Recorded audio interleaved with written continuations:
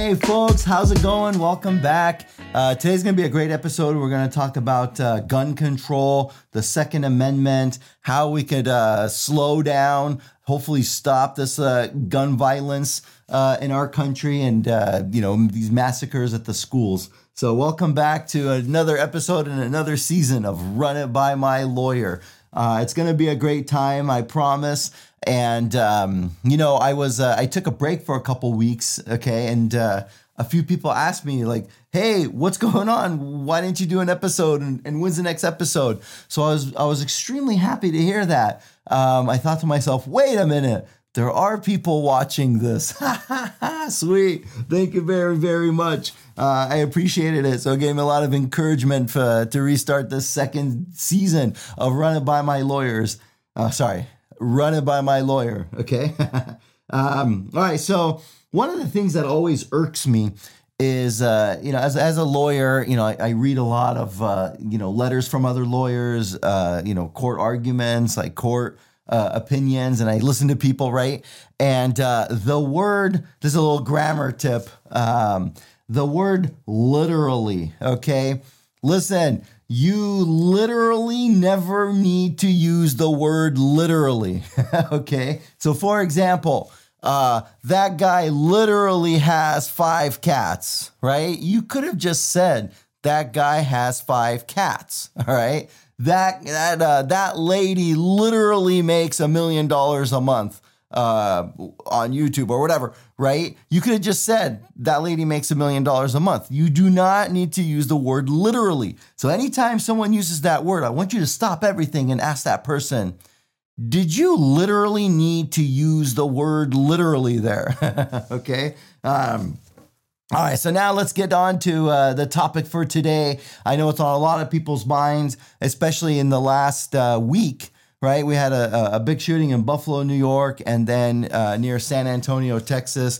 It's and we have like old people getting killed, little kids. I mean, this has been freaking nightmare, right? And this is something that's been going on over and over in our country. So I wanted to address kind of the laws and issues relating to this, to the issues of gun control and some of the reasoning why or how hard it is to get this to stop, because everyone's like, oh, we need more gun control. We need this, we need that. The problem is that's not going to work because it goes a little further than that. There are specific laws and things that just cannot change overnight. Even if the legislatures want to change it, they can't. All right. So let me explain. Okay. So we go back to the 1770s and 1780s and 1790s, around the time of the writing of the Constitution, the ratification of the Constitution. And remember, the reason why it's called the Second Amendment is because they had the Constitution and then they were drafting amendments to it, like kind of changes to it so that other states would ratify it. So obviously the one in question here is the Second Amendment, okay? Now the actual text of the Second Amendment is a well-regulated militia being necessary to the security of a free state, the right of the people to keep and bear arms shall not be infringed. Okay, so that was that's the text of the Second Amendment, and that one sentence has been the subject of hundreds of court cases, if not, thousands of court cases. It's been the subject of political debate, economic debate, all of the above. And this is part of the reason why I said that even if the legislatures agree on some sort of mass gun control or whatnot, it won't work because the way the Constitution works is it goes like this, okay? And let me read like this little part. It says, a well-regulated militia being necessary to the security of free state, the right of the people to keep and bear arms shall not be infringed. So what that means could be like, so if the legislature, let's just say tomorrow, the Congress, the federal Congress and every state got together and said, okay, we're going to disallow guns. We're going to take every gun away and we're going to have no guns in the population anymore. Okay. even if they wanted to do that, they wouldn't be allowed because the Constitution says, shall not be infringed. So the right to the bear arms shall not be infringed. Now, the Second Amendment, so the theory behind the Constitution goes like this. The framers of the Constitution, right, they wanted to have a government that had to abide by a certain set of rules, okay? And the rules, in terms of how it operates and the rules of kind of like what I call like the minimum rights for people, like the First Amendment, there's minimum rights to, in a criminal case, if someone is being prosecuted, they have a right to an attorney and a right to a jury, things like that, okay? So here there's this like a minimum right, the constitutional right, the Second Amendment. And the debate kind of goes like this. And, okay, a well-regulated militia being necessary to the security of a free state, okay? Then it says, and this is the funny part about this, the text, is that for centuries, the Supreme Court, state courts, politicians, they even look at the Second Amendment and they debate the commas in there, and they debate, well, if the framers meant this or that, they would have put a period and then they would have started a new sentence, or, so it's pretty crazy how they kind of get into the grammar of this, okay? And what I mean by that, it goes like this.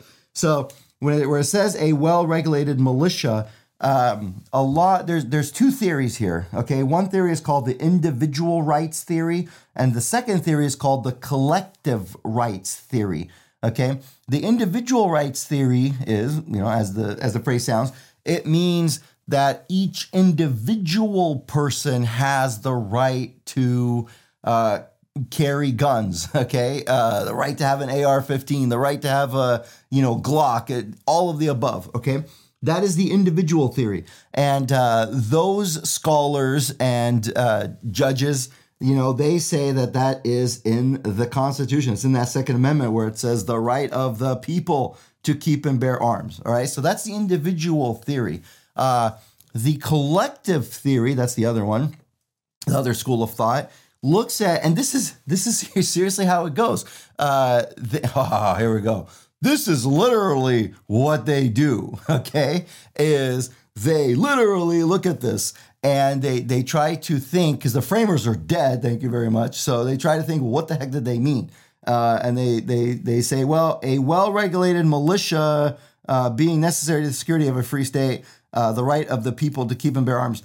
They say the collective theory is the theory that the framers wanted to protect the state's right to have a militia that it deems necessary, okay? And that's a big difference, because that one, if that's the case, the collective rights theory, it's kind of it's more so for the states to have their own militia, so that the federal government can't come and overpower the states, so the states could have some of their own militia. And it also means that the state can decide, what's the, they could up the barriers to get a gun, or up the laws for people to get guns, okay? So that's the collective rights theory, okay?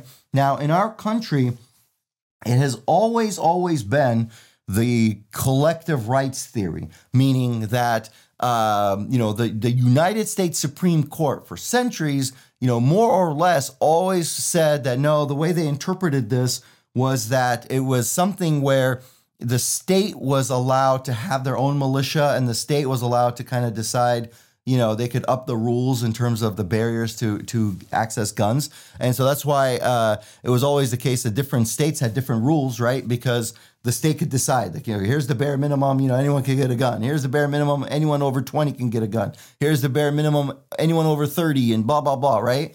Unless you have to have a permit, and you can't concealed carry and whatnot, right? Now, in 2008, the Supreme Court changed that. And this is where this is why I say that legislators, it's not going to be something that they could even if they wanted to get together, they can't. Okay, and this is why. So there's a Supreme Court case, Heller versus the District of Columbia. Okay, and it was an individual that wanted to have a gun, carry a gun. And it was against the laws in Washington, D.C., and it was pretty blatant in the sense that they didn't allow people to have guns, right? With very few exceptions. And so he challenged it. And then it, made its way to the courts, the case. And then in 2008, the United States Supreme Court made a decision. And that decision, it was what we call a 5-4 decision. In boxing, they would call that a split decision.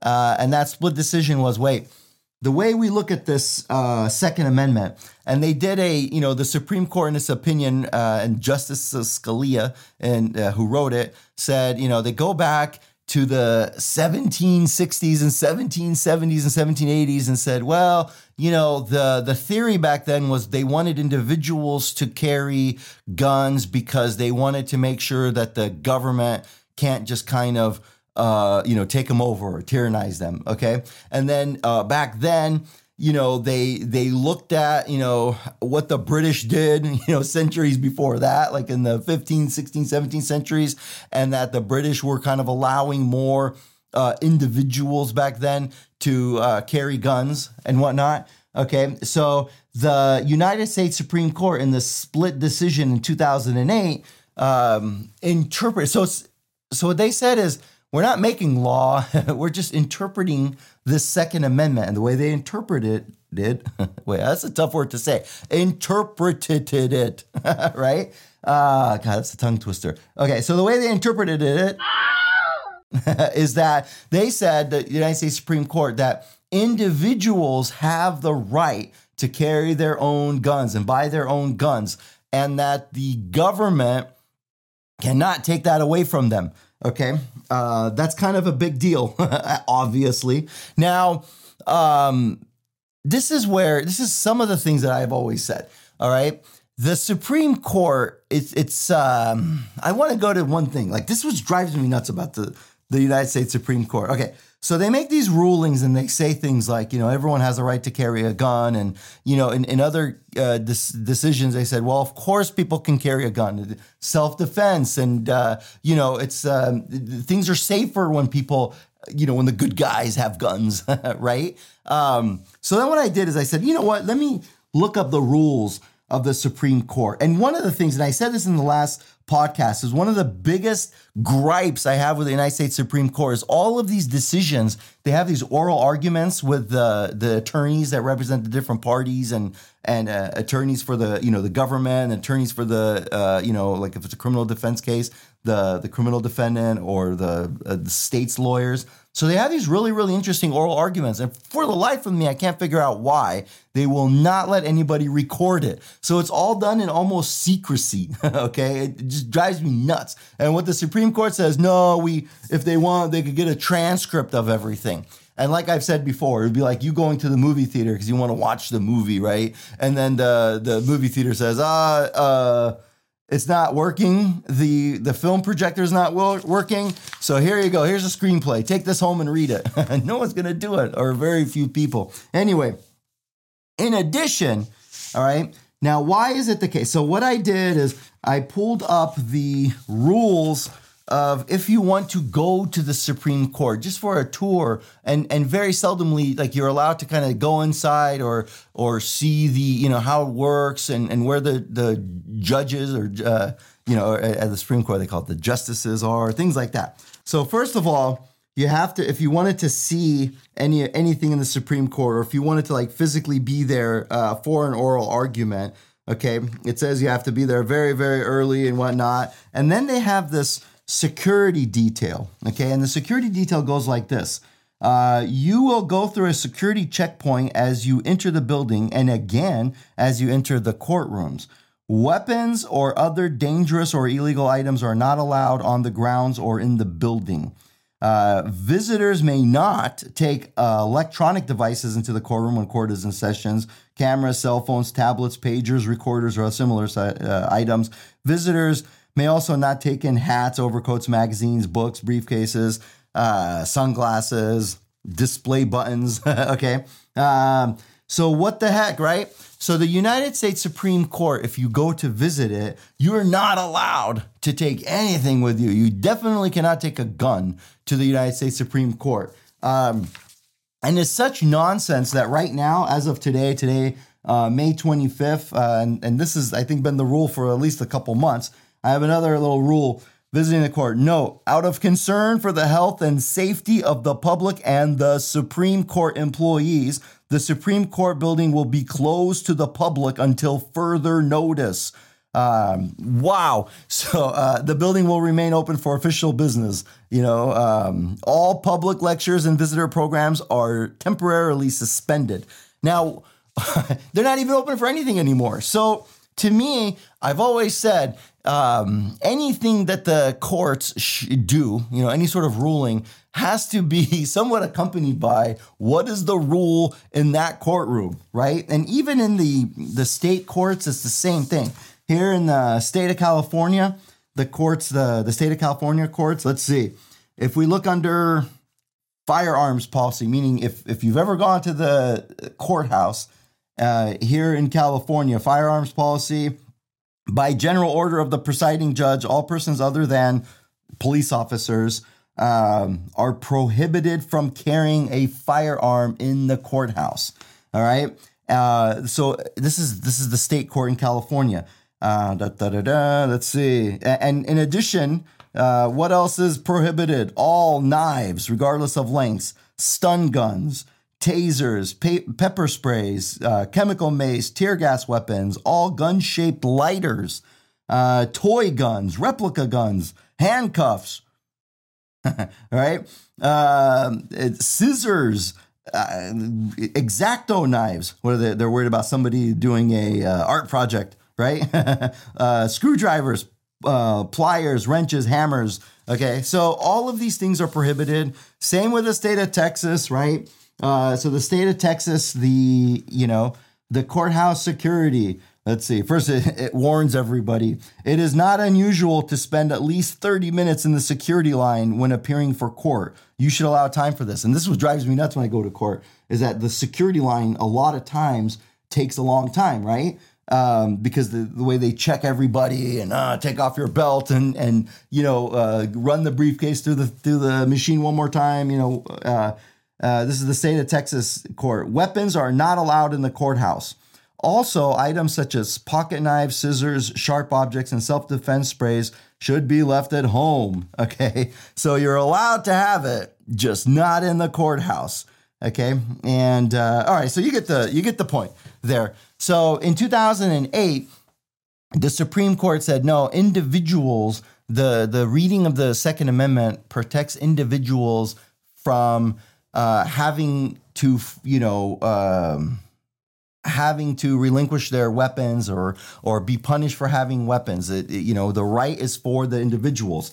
And frankly, if you look at the Second Amendment, I mean, that is what it says, right? I am in my opinion, I mean, if you read it, it says the right of the people to keep and bear arms. I mean, but this is where it gets tricky, right? So then the court also said there is an allowance for reasonable regulations, and it's in the Second Amendment. Okay. So now the Supreme Court said, and then it took this to another level in 2010.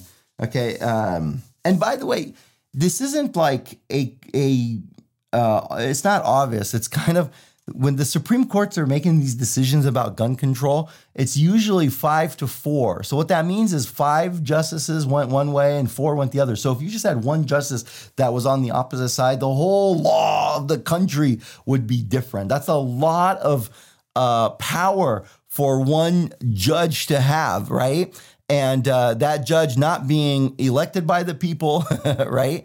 And not having to worry about any sort of scrutiny on them, and not having, and not having to worry about anyone having guns near them, right? Are making these decisions. Okay. In 2010, they upped the level in the case of McDonald versus City of Chicago. Okay. In that case, there was a dispute over a firearm and the firearm laws of Chicago. And then, now remember that other case, the 2008, that was District of Columbia, which is a federal jurisdiction. Okay, this is city of Chicago, so this is a state. Okay, I know it's a city, but in the federal jurisprudence, we call it the state, because the state is the state or any sort of like little government under the state, including the city. All right. So the city of Chicago prohibited, they had a lot of these kind of strict gun laws, and one of them was challenged. And the United States Supreme Court said in 2010 that this Second Amendment applies to the state governments, okay, through, the incorporation doctrine of the 14th Amendment that applied the Bill of Rights to applied the Bill of Rights to the states. So what that means is up to a certain point, like the free speech, right to a jury trial and whatnot, all of those prohibited the federal government from enacting certain things, okay? It didn't prohibit the state government. So then the states were allowed to kind of up the restrictions on guns, all right? And then in 2010, this case said, no, the Second Amendment also applies to the states. So it's not a situation where a state, like the city of Chicago or other cities or other states, things like that. It's not a situation where like the state could have like more stringent gun controls than what the Second Amendment says. Okay, so here let me explain this in better terms. So the federal government could have a rule that says, okay, the United States Supreme Court could say the bare minimum right for a criminal defendant to have the right to a jury is if he or she is facing 6 months in prison. All right. So if he's facing 6 months in prison, he has the right to a jury, and only a jury can convict him. All right. That's the minimum right. So the state has to give that person, a jury trial if he is facing 6 months. But what the state could do is they could up it in the sense that they could say, if even if it's a parking ticket, if somebody is facing $100 fine, he could have a jury trial, right? So the state could increase that right, okay? They just can't decrease that right, okay? So in 2010, this United States Supreme Court decision basically said, okay, so here are the rights. And what we're going to do is that the right, it's not for the state to then say, okay, here's the bare minimum, and the state could make more stringent gun control laws. It was more like, here's the bare minimum, and the state could only make more liberal gun restrictions. That's a contradictory term. The state could only make more lenient rules, okay? So that is where, it's not a situation now where it's something simple, because let's say 98% of the people, let's say that, you know what, like this kid in Texas that went and killed all these little kids at the school. He just turned 18, right? So he turns 18 and then he goes and buys these AR-15s and 3,000 bullets, right? So even if now, something like, let's say 98% of the people think, okay, let's have the minimum age for gun control, somebody to buy a gun is 21, which, by the way, my friends were a little weird. When we all started turning 18, my friends that were just excited, hey, we're 18, we could go to a strip club now. Not me, but some of my buddies, you know who you are, Steve, Okay, that's what they were excited about. So this guy, he turns 18. I guess he had different interests. He went and goes and buys guns, right? And so now, if let's say 98% of the people come together and say, let's just make the minimum age 20, just for that, just raise it to 20, dang it. And let's say that if you're 20, you can get a gun. And if you're 20 to 22, you have to take, one class, all right, one online class for 4 hours. Let's just say they make that rule, okay? 98% of the voters agree, 98% of the legislatures agree, everything.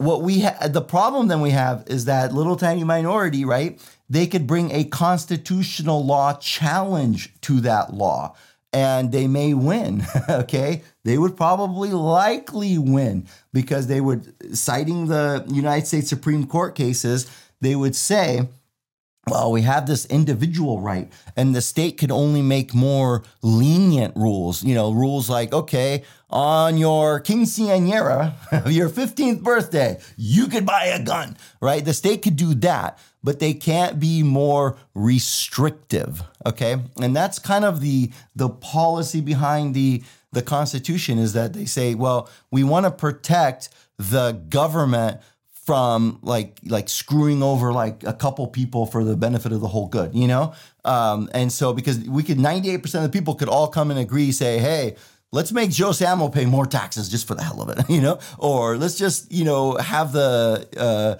river like go over Joe Samo's house and screw him, we don't care about him.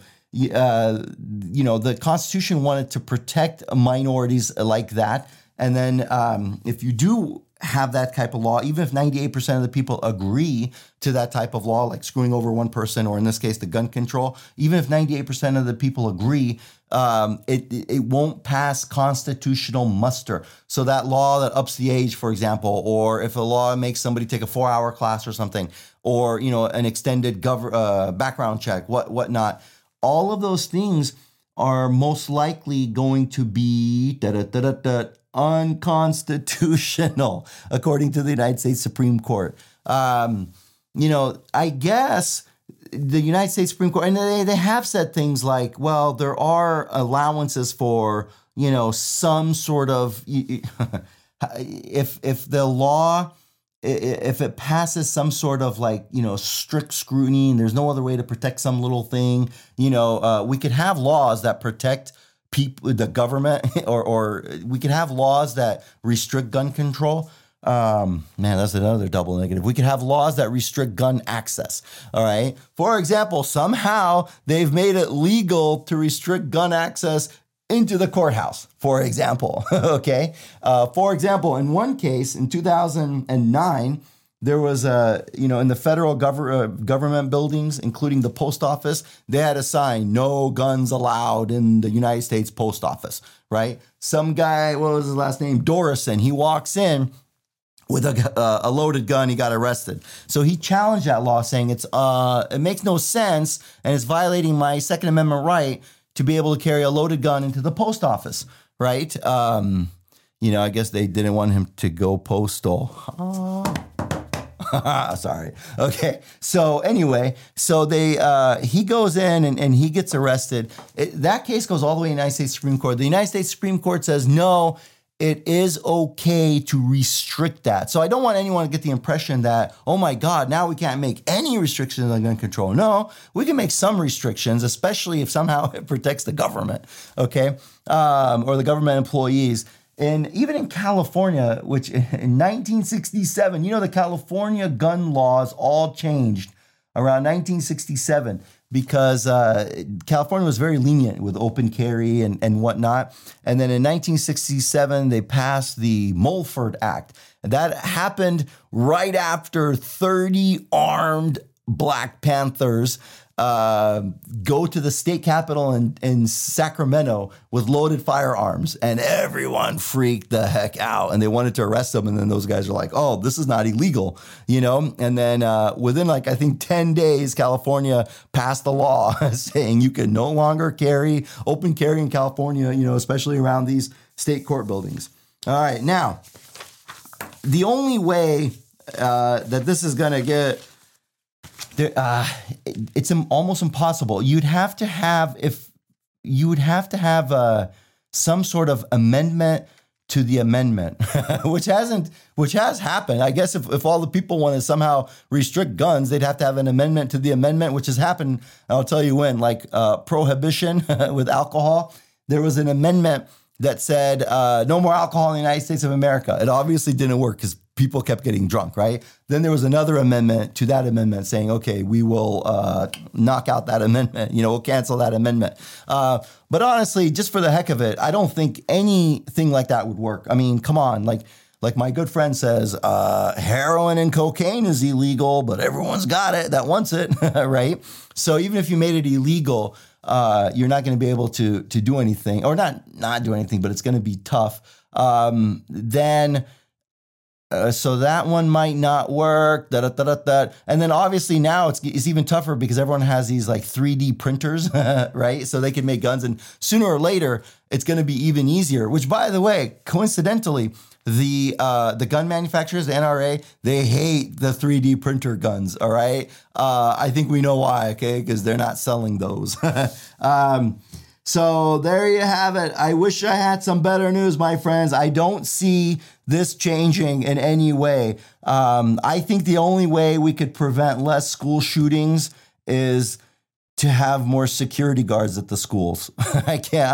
Which sucks, right? Because my preference, and I think most of you would agree, would we just have more math teachers, more science teachers, maybe an English teacher. The last thing you want is for schools to have a budget to be like armed guards. But I don't see any other way other than that. And I don't also see, even if the people and the legislatures got together saying, okay, let's make gun control, I don't think they'd be successful because of this constitutional challenges. And then even if they were, I don't know if it would curb the usage, just like prohibition did not curb the usage of alcohol. All right. If you have any questions, I wish I had some better stuff or better news, but anything you want, always feel free to call me, email me, text me. My phone number is 619-672-1741. Leave some comments. I love hearing from the people. All right. See you guys next week.